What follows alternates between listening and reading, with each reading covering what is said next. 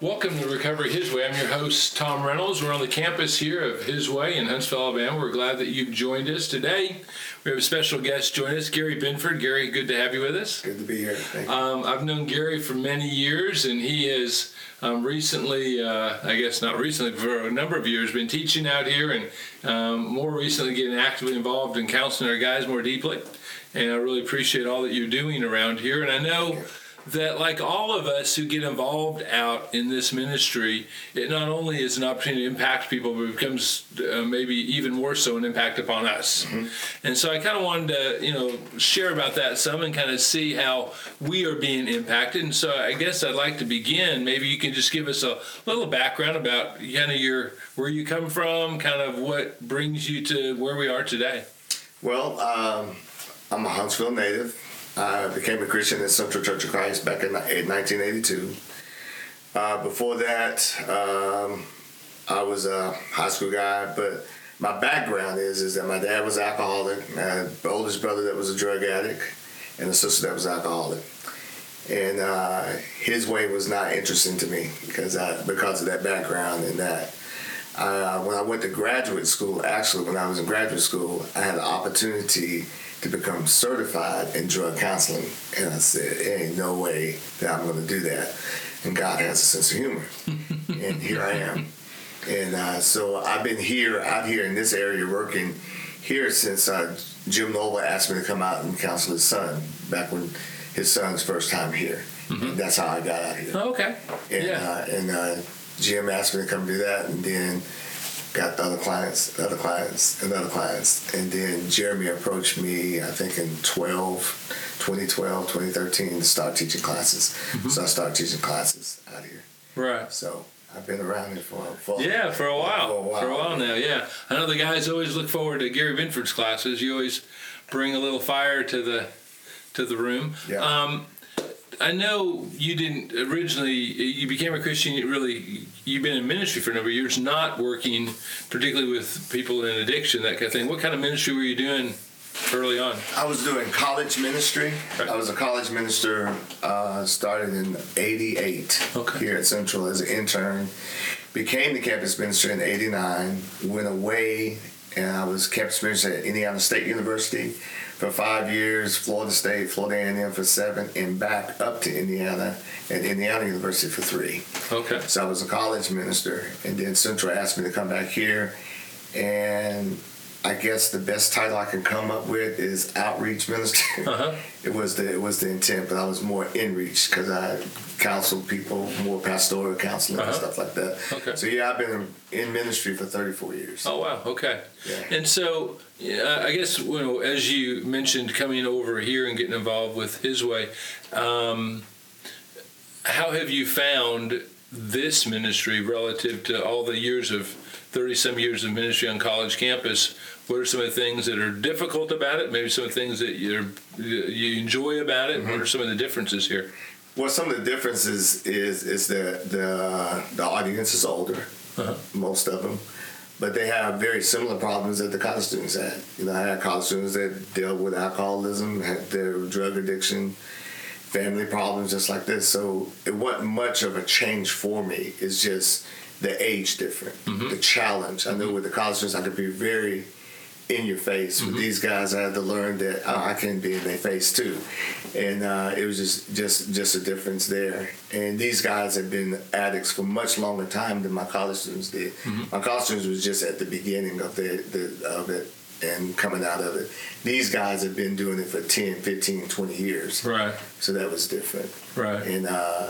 And the attitude, they've been estranged from their families. They've been estranged from everybody, and then they're coming out here to a Christian drug rehab center where they're searching for God and searching on how they can change their life. So that was the difference for me in understanding the backgrounds of a lot of the clients out here, which has been fun and it's been interesting. Right.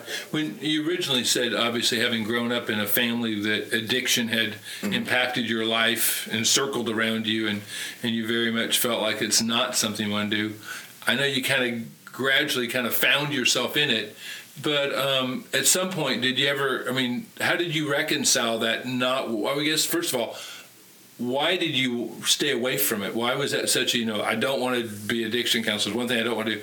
Why did you have such a strong feeling about it? And now, what's changed here? Well, some of it was a resentment for my dad. Okay. I had a strong resentment for Dad putting us in certain situations because of his alcoholism. And then my oldest brother, cocaine just beat up my oldest brother. And matter of fact, he's 19 years clean. Oh, that's awesome. Praise God. And he's been helpful for me coming out here because I get to tell his story. And a lot of the things, the classes I have right now, 2 classes I'm doing, is based on information I got from my oldest brother. I just wanted to get away from it. It's not only just in my family, but it was a couple of guys in my neighborhood. I was a designated driver for a lot of the people in my neighborhood that was alcoholics to keep them off the street, even though I was driving illegally. Didn't have a driver's license, but it was keeping them safe and off the streets. And when I went off to college, I just wanted to get away from it. Right. And when I came back out here, the motivation was once I was here, I was able to tell my brother's story and his journey. And it connected with the guys out here. And I think that's one reason that Jeremy wanted me to be out here, because I shared with Jeremy a lot of my brother's story. He said, these guys need to hear that. So I was able to tell Greg's story, and also not only tell his story, but I was able to, from my background in counseling, I was able to integrate that into psychotherapy to help these guys with some of the stuff that they're going through. So Right. It's been still a struggle some days. You have those memories of something that happened, and you come out here and say, I'm around these guys and I want to, but those struggles is a growth, because it makes you grow, because you're actually helping people. Right. And they really appreciate what you're doing and how you're helping them. Right. I guess one of the things that strikes me about your story as well is that obviously you grew up in an area where a lot of this surrounded you. Why didn't you go down this path yourself? I mean, some people would argue that you got the genetic makeup to do it. You got the environment that would have encouraged it. What kept you away? Well, it was the guys I was designated driving for, and my dad. You don't need to do this. You need to do something different. You're smarter than these guys. You need to go get an education. So they pushed me towards education and athleticism. The thing that kept me out of it is that I was an athlete. And I played football in the fall, wrestled during the winter, and ran track during the spring. So I didn't have time to get involved in a lot of that. So it kept me busy. And I saw how bad it was on a lot of the guys that was around. And my dad would get a phone call, and he would say, have you seen such and such? Have you seen this person? I haven't heard from him. And he always take me when we go take a ride. 9 times out of 10, they either had a stroke or either they're dead. And so I saw a lot of death as a result of people, alcohol and poison. And so I don't know when my dad was trying to scare me straight or whatever, but it kept me. He sure did. He did. It kept me away from it. I didn't want no part of it. And so through the addicts themselves, the alcoholics, most of them was alcoholics, and my father, they stirred me away from it. He kept me away. So as you have come out here and been telling your brother's story, I imagine to some degree it becomes a healing for you in the fact that you get to walk through this story and see the redemptiveness of it instead of just the pain of it.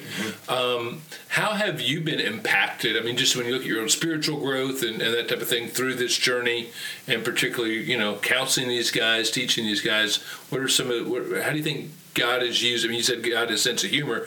God's probably working a purpose and plan in your life specifically. I'm interested in what maybe you've seen God do through this. Well, what he made me do is that, for me, it helped me see God in a different way. He made me see the redemption power of God, and how God can transform people's life if they want to be. It helped me see that the study of Scripture and knowing God's word, it doesn't matter who the person is. God's word works with them. And God's spirit working inside of you, you can impact people's life. It helped me understand that no matter where you are or who you are, God loves you and he wants you out of this. And by that, it makes me excited about the fact that I can give a lesson out here, and God's come and say, man, I really didn't know that, and I want to really study about this. And Jim, I sent him to Jim. I said, go study with Jim. And And it's just good to just see the impact. People like Jeremy Mitchell, people like Daryl Floyd, those guys and many other ones that Jim Blue, I remember all of them when they were sitting at the table with me talking. And it's just seeing God, just the redemptive work that God made through me by something I said or an encouragement hug or something like that, or me being just flat out honest with them when I see. It's just seeing that God can use me in this way. And I never thought in my life, I really didn't think I had anything to share with these guys that was worth anything. But what I saw through Scripture, yes, you do. Matthew 11, let not your heart be troubled, not let your heart be troubled. Come unto me, all you weary and heavy laden, and God give you rest. I didn't know that was a comfort scripture for me, but it was a comfort for them that they can come to God with anything, and God can change them. And and they have taken some of those scriptures and used it in their lives, and it's powerful, man. Getting hugs on Sunday mornings is awesome. Well, it's interesting. Obviously, having grown up around addiction, journeyed through this campus ministry experience primarily over these 30-some years, and now I know you're in this transition right now where you're kind of even moving further. I know you're not as directly involved in campus ministry as you've been in the past, but you're transitioning now from this outreach, in-reach minister role to even a more active role out here. Why make that? Why are you making that move? Okay. And how do you see that in your own personal growth? Well, Central, when I came to Central 16 years ago, the elders wanted me to come in and light a fire. And to be an encourager, and to do counseling. I felt like I've done that. I've seen college kids grow up in the campus ministry and help them to live in great lives there, and see marriages, that Connie and I have counseled doing well. Right now, I went back and I got a certification in life coaching, so I'm a professional life coach now. I can take that part of me and I can help these guys step them through various areas of life. You want education? Let's look at how you can go and get some additional education. Let's take this step. You need to reconnect with your family. Okay, I come in and what we're going to do, I'm going to mentor you. I'm going to walk you through and help them come back into connection and how to correctly be connected.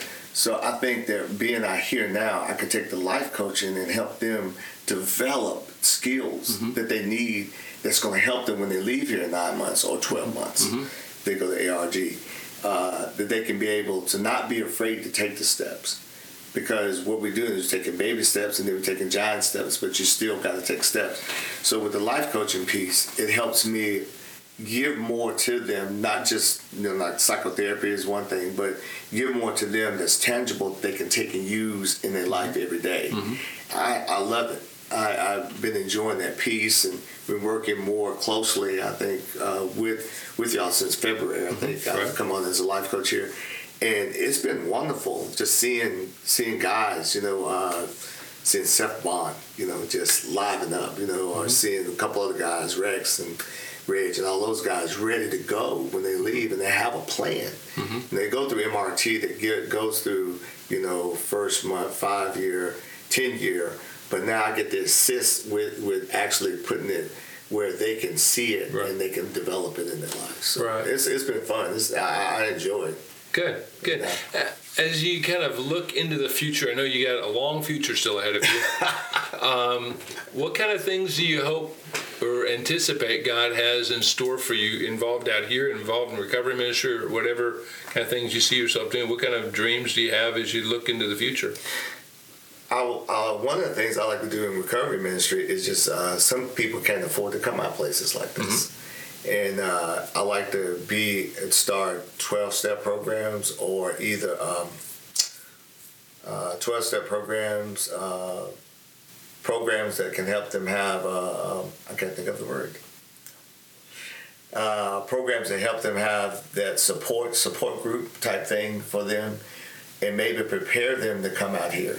I want to do that kind of thing. I want to be able to still mentor. I think that getting out of just full-time ministry and working in life coaching, I can actually get out and minister and be with these guys anytime I want to, and not stuck at a clock with a church or stuck into a confinement. I like to, I got a lot of dreams now. I would like to see where we connect in the family piece back in, where I can help them start generating family, and family start coming to church with them, where we can see the children and wives perhaps become Christian or either grow in their Christian growth and those type of things. I like to really, one of my really dreams is to really help families, the moms, the dads, the children, especially children, reconnect with their fathers. And so just those type of programs, and then teach the guys how to be dads. And some of these guys don't know how. They've never had a dad, so I like to help them understand too. I want to be a dad, and how do you be an effective dad? That kind of thing. Right. Yeah. That's awesome. Yeah. I know you've had a tremendous influence with our guys up to this point. I'm looking forward to you having the opportunity to have more time and more investment in the guys in the future. And like all of us, as we get to have God work through us in these guys' lives, He continues to mold us, change us, transform us, and help us become something we could have never have become without the fire of experience that we get to have with these guys on a daily basis. It's wonderful. Another thing I wanted to mention too is that with my family, I hug my children more. I tell them I love them more. I don't have unrealistic expectations on my children anymore. The value of letting my wife know that she's important and saying thank you. Learn that from here, because some of these guys never done it with their wives. They never experienced it with their own parents. Some of them have daddy issues or mommy issues. And so I get to be open with my children, even about my past and things that I've dealt with. And so I guess being more real, you know, and my wife have to often remind me, say, you're not in his way, so you got to lower your tone. Because I got a whole different tone to say. She always say, you're not in his way. So that's got to go. So I have to remind myself when I step through the door, I'm not in his way. That's right. Well, good. Well, I appreciate it. I hope your wife feels blessed by your experience out here as much as I know you've been, and we certainly have been. So I thank you for that, and thank you for sharing with us today. You're welcome. Thank you. And I think one of the things I love about your story is for guys listening who are in ministry and different aspects of ministry, whether it be campus ministry, preaching, how they can journey into this in various ways, whether it's a counseling aspect or just a teaching a class, and how you get engaged, and then you start seeing the gospel come to life sometimes in ways that we unfortunately don't get to see as much in our churches. And I think that's exciting to be a part of, and I appreciate your commitment to continue to be a part of that in the future. So thank you. Encourage the guys to be mentors. We need mentors out here. That's right. We need the spiritual mentors. Amen. I thank you, and thanks for watching and listening to Recovery His Way. If you'd like them to learn more about our ministry, you can check us out at hiswayinc.org.